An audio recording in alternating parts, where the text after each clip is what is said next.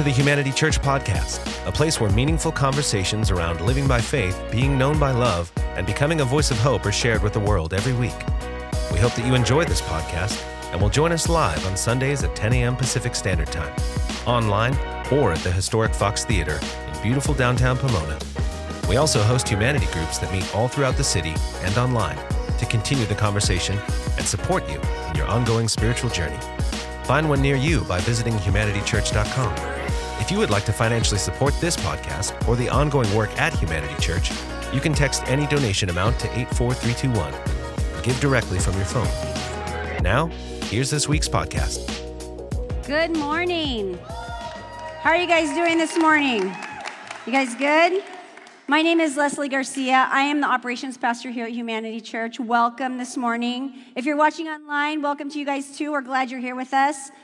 I'm super excited about this new series, Things You Don't Talk About at the Dinner Table. During the next few weeks, we're going to cover a lot of things that maybe are controversial. They might be the kind of things that ruffle feathers, things we were told growing up we shouldn't talk about in mixed company. So things like sex, money, and politics. I'm going to ask you a request. I have a request, though. If you're here this morning or even over the whole series, these topics can bring up some emotions or some questions that might be uncomfortable. And so my request is that you stick with us throughout the series and that you, if you have questions, we'll be available to answer those, but that you'd stay in it with us. Can you do that for me? Okay. All right. So if you're ready, I'm going to jump off and we're going to talk about money today. We're saving sex for another day. So just wait. Anyway, it's interesting how much Jesus talks about money in the scriptures.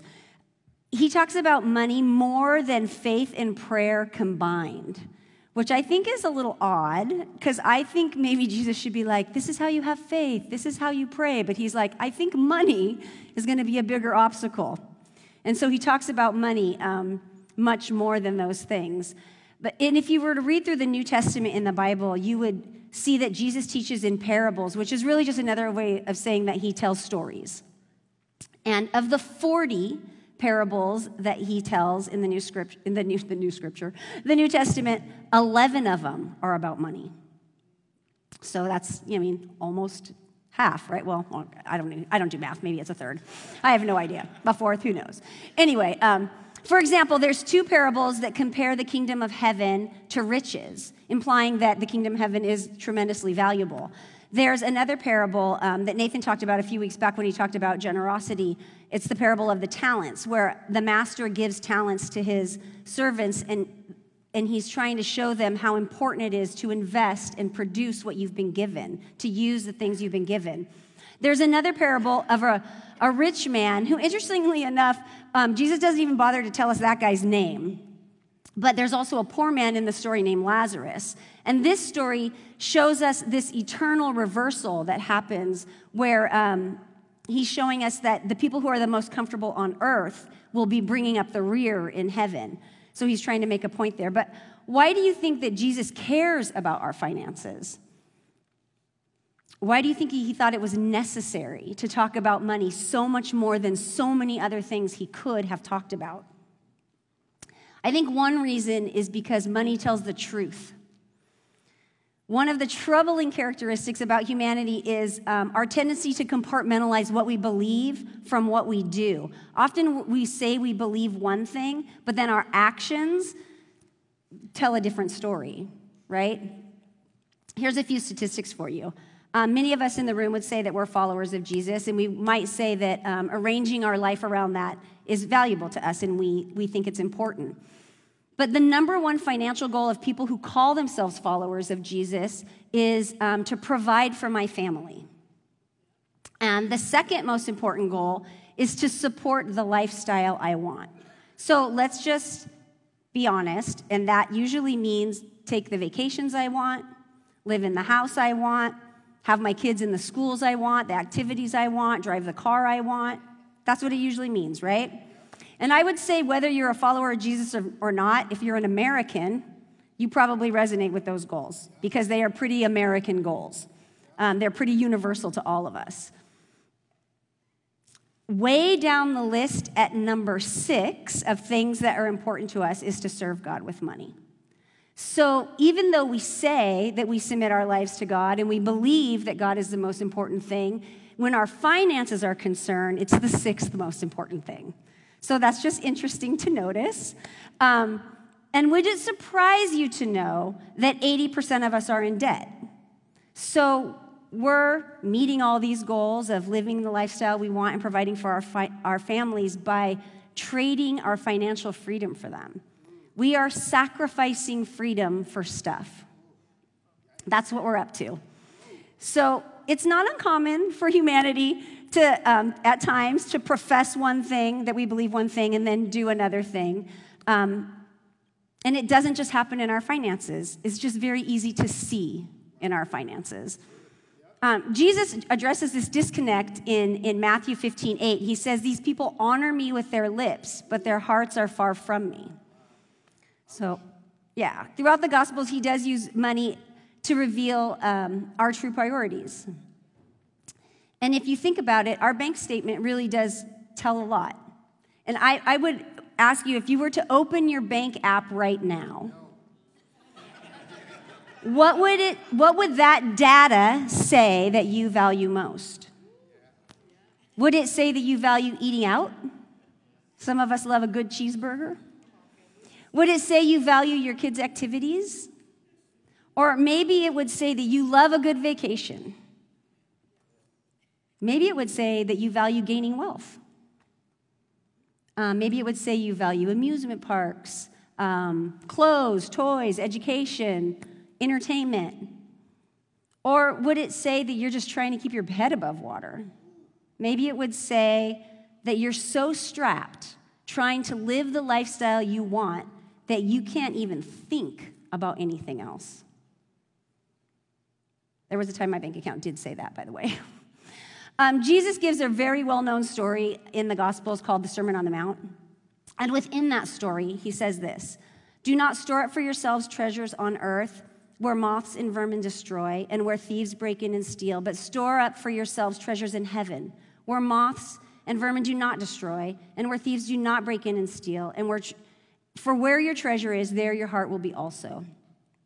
And the point he's trying to make is that if we truly believed that life was eternal, if we really believed that, we wouldn't have the inclination to invest all of our time and our talents and our personal resources into gaining possessions and entertainment that we know is going to surely perish, right? We would invest in things that were eternal. We would spend our time and our money on that. We would be inclined to build relationships that are eternal, structures that are eternal. And Jesus even warns us that money can become a rival god. In Matthew 6:24, he says, "No one can serve two masters. Either you will hate the one and love the other, or you'll be devoted to the one and despise the other. You cannot serve both God and money." The hard truth that Jesus is trying to make here is that the God money invites us to worship is ourselves. As we indulge and invest in our own comforts and our pleasures, we're worshiping ourselves, whether we want to acknowledge that or not. We're worshiping a lifestyle. That's what we're worshiping. If you're honest with yourself, and I don't know if you're up for that, but we've all experienced that, right? Where we find ourselves negotiating between maybe what God's calling us to and what we want, what our own comfort, desires, pleasures. Like, we're like, well, God said this, but, and I'm just going to tell you, I'm very guilty of that. And I could probably tell you a lot of stories about how I'm guilty of that, but I'm just going to tell you one, because when I leave, I want to have just an ounce of street cred.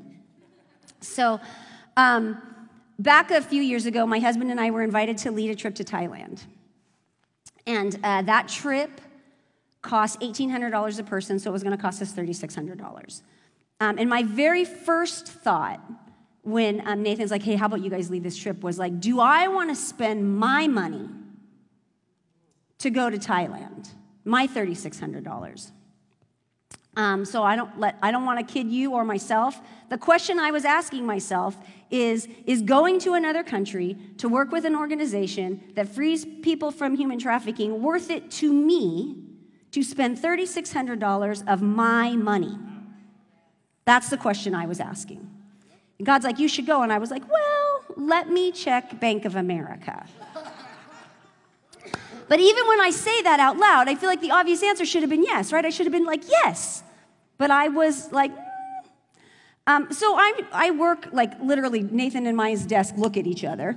So I'm sharing this with him, and Nathan, he's like, no, Leslie, you're not spending your own money. You need to fundraise. And I'm like, oh, dude, that's worse. That literally makes me more uncomfortable than writing a check. Because I'll tell you why. I'm a grown-up, right? And I'm a grown-up, and I should pay my own way. And you know what I thought? All my friends know I'm a grown-up. And they will think I should pay my own way. And then I thought, they're not going to even care about this. They're not going to care. But Nathan, I love him so much. But he goes on, he's like, you should make a video. Oh, dude, seriously? I'm like, are you kidding me? You don't just want me to like ask some people with a little letter that you're already going to print out and I'm just going to fill my name in? You want me to put it on social media? That's awesome. So he's like, that was horrifying. He's like, you could raise so much more money, and the goal is to like raise more money than you actually need so you can support the team and so you can do more things in Thailand than you planned on doing. And I'm thinking to myself, dude is doubling down on me, right? To get me to do this thing that I do not want to do. And at that moment, I'll tell you what, I was caught up in my own story. I was caught up in my own insecurity. I was caught up in my own ego. And I hadn't really considered until he said that God might be up to something different than I was up to, or that I had ever considered. That he might have something bigger on his mind than I could imagine. I was too caught up to think that he might want other people to participate. Wow. Yeah. That he might want to provide more money than I had access to. Wow. Or that he might want to shine a light on human trafficking through this story. Yeah. I hadn't considered one of those things because I'm very thoughtful. So, of course, reluctantly, I follow Nathan's wisdom, right? And we do the video. We're at his house and he's like, sit down. Oh, dude, you're killing me. We do the video. I did curl my hair for it, I'm going to tell you. But anyway, I mean, if you're going to put it on social media.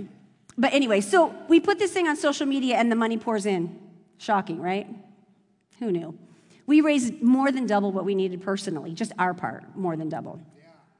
One of my best friends, she saw the video, and she called me, and she's like, I know you, and I know how hard that was for you. And she's like, so my husband and I are going to give you $1,000, and I called my work, and they're going to match it.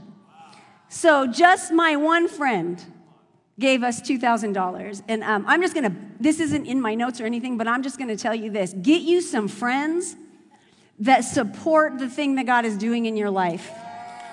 Get you some friends that go, girl, I see that you are uncomfortable, but I am here for it, because God is here for it. Get you a friend like that, because that you cannot buy that with money. But all the extra money, it afforded us the opportunity to do so many more things than we had originally planned. One of my favorite things it afforded us to do was to buy 10,000 condoms and take them. And I'm going to tell you why that was my favorite thing. Because they got delivered to my house in boxes that said Trojan on the side. And the UPS guy was very, very confused. But I'm going to tell you, that was worth a video. So sometimes God does something really great just for your sense of humor. The other thing we were able to do is we bought them a motorbike and a sidecar, and we loaded it up with stuff to take into the poorer cities around where they are serving to provide first aid and food. And we got to go into the city, which, by the way, also they're like, braid your hair so you don't get lice. Awesome. Which, by the way, you could imagine what I look like with braided hair. It's really horrifying. Anyway, the other thing is, so also we got to bring so many people along that were following our journey, right? That first trip to Thailand, though, it ignited this idea in Brandon and Nicole Farr and Juan and I to start a nonprofit. I got to tell you, not on my mind before I went to Thailand, okay? But we started this nonprofit called Eden that exists to come alongside those kind of organizations and support them. And if you would have said to me, I bet God is going to call you guys to start a nonprofit, I would have been like, girl, you are crazy. That's never going to happen. But you don't know. You don't know what God is going to call you to. But I'm going to tell you, I came very close to letting my finance dictate what's possible in that situation. And I almost missed out on an experience that changed my perspective in ways that I can't even tell you in a 30-minute talk. And I almost let my ego and my preferences and my money rule over me in that situation. And if you guys would for a minute, I'd like you to think back on your life. Can you see times where you've allowed your bank account to tell you what's possible? Where you've chosen scarcity over abundance because abundance was way too scary to consider.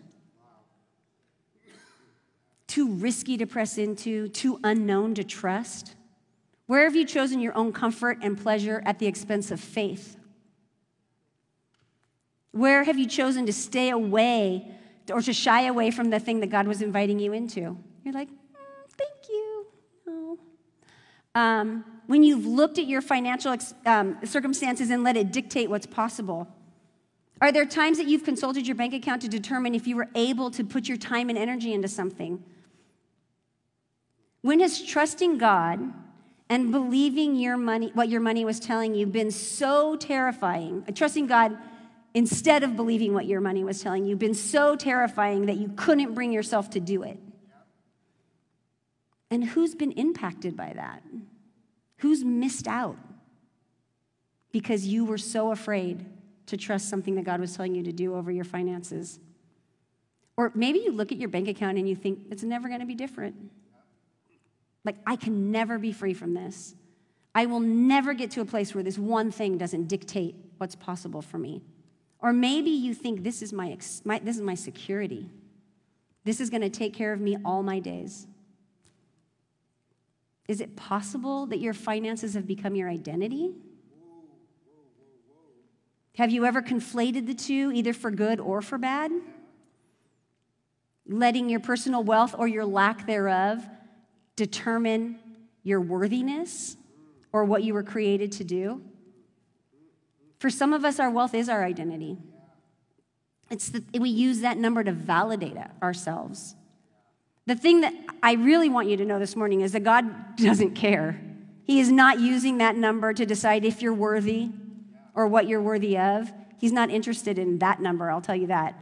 But maybe some of us even judge other people on their wealth. We decide if they're good or bad or smart or not so smart based on their wealth. But as you think about this, maybe you think, why is God talking about money so much? I think, God cares about your money because he cares about your heart. And your money is an indicator of what's happening in your heart. And he knows that the way you relate to your finances is such a strong indicator of where your heart is, what you trust in, where your faith is, what you believe is possible, and what you believe you can do and what you can be. There's two examples in the Gospels of that reveal sort of this complicated relationship between faith and finances. The first one's in Luke 19, and I'm just going to read you both these stories, okay? The first one is this. Jesus entered Jericho and was passing through. A man was there by the name of Zacchaeus. He was a chief tax collector and was wealthy. He wanted to see who Jesus was because he was short, he couldn't see over the crowd. So you guys used to sing this song? So he headed and climbed a sycamore fig tree to see him, to see Jesus because he was passing that way. When Jesus reached the spot, he looked up and said to him, Zacchaeus, come down immediately. I must stay at your house today. So he came down at once and welcomed him gladly. All the people saw this and began to mutter, he has gone to be the guest of a sinner. But Zacchaeus stood up and said to the Lord, look, Lord, here and now I give half of my possessions to the poor. And if I have cheated anybody out of anything, I will pay back 4 times the amount. Jesus said to him, today salvation has come to this house, because this man too is the son of Abraham. For the Son of Man came to seek and save the lost. The second story is in Mark 10. And it says this: as Jesus started on his way, a man ran up to him and fell on his knees before him. "Good teacher," he asked, "what must I do to inherit eternal life?" "Why do you call me good?" Jesus answered. "No one is good except God alone. You know the commandments. You shall not murder. You shall not commit adultery. You shall not steal. You shall not give false testimony. You shall not defraud. Honor your father and mother." "Teacher," declared the man, "all these I have kept since I was a boy." Jesus looked at him and loved him. "One thing you lack," he said. "Go sell everything you have and give to the poor, and you will have treasure in heaven. Then come follow me." At this, the man fell on his face, and he went away sad because he had great wealth. Zacchaeus' response to Jesus immediately impacted his pocketbook. He promises to give half of what he has away and then quadruple to the people he's cheated. And this, for him, is going to take creativity. It's going to take trust. It's going to take faith. I mean, he has to really trust God to accomplish what he has decided he's going to do. In contrast, the young man who comes to Jesus to find eternal life, his money has become a barrier between him and God. And Jesus' only request of him was to give it away. He didn't even have to be creative about anything after that. But how many of us this morning, if Jesus asked us that, would fall in the place of the young man? How many of us would walk away sad today if we were asked to give away our riches? How many of us would let money or the lifestyle I want get in the way and stand between us and the freedom that God is inviting us into? I want you to notice in these stories, though, that Jesus deeply loved each man. He loved them both so deeply. His desire for both of them was freedom. And he let them choose. But their choice didn't change his love for them. He loved them regardless of the choice. And here's the thing, you guys. He lets us choose too. And he loves each of us regardless of the choice. He is giving us an invitation into freedom. And he's just asking us to choose. And I think he's asking us, choose me, but he's letting us choose. But the love isn't connected to the choice. So I want you to really understand that this morning. God wants to get a hold of this area of your life because he wants to transform it. He wants your heart and your trust and your faith and your future to be dependent on him. That's what he desires for you, so that you're able to live a life that is fully informed by what God's capable of and not by what you can manage and create by the little bit or the big bit that you can muster together. Before Easter, we finished a series on David. And Melinda spoke at the very beginning of it about how all of us have a calling on our lives. And not some of us, all of us. That each and every one of us was created to do something that is uniquely specific to us. Something significant that only you can do. And when Jesus said, "Where your treasure is, there your heart will be also," he's telling you that your treasure is that calling on your life. That's the thing he wants you to invest in. That's your treasure. That's the thing only you can give. Jesus wants you to believe that when you invest your heart and your faith and your life and even your money into that thing, that's where life begins. That's where freedom is found. That's the thing. And when you live a life informed by your finances, your personal ability to accumulate wealth, when you spend your life trying to amass as much money and wealth and stuff and affluence as you can, you are actually slowly dying. Maybe you're dying in a really great house, surrounded by a lot of really awesome stuff. And maybe you're dying on vacation. I don't know. But you're dying all the same.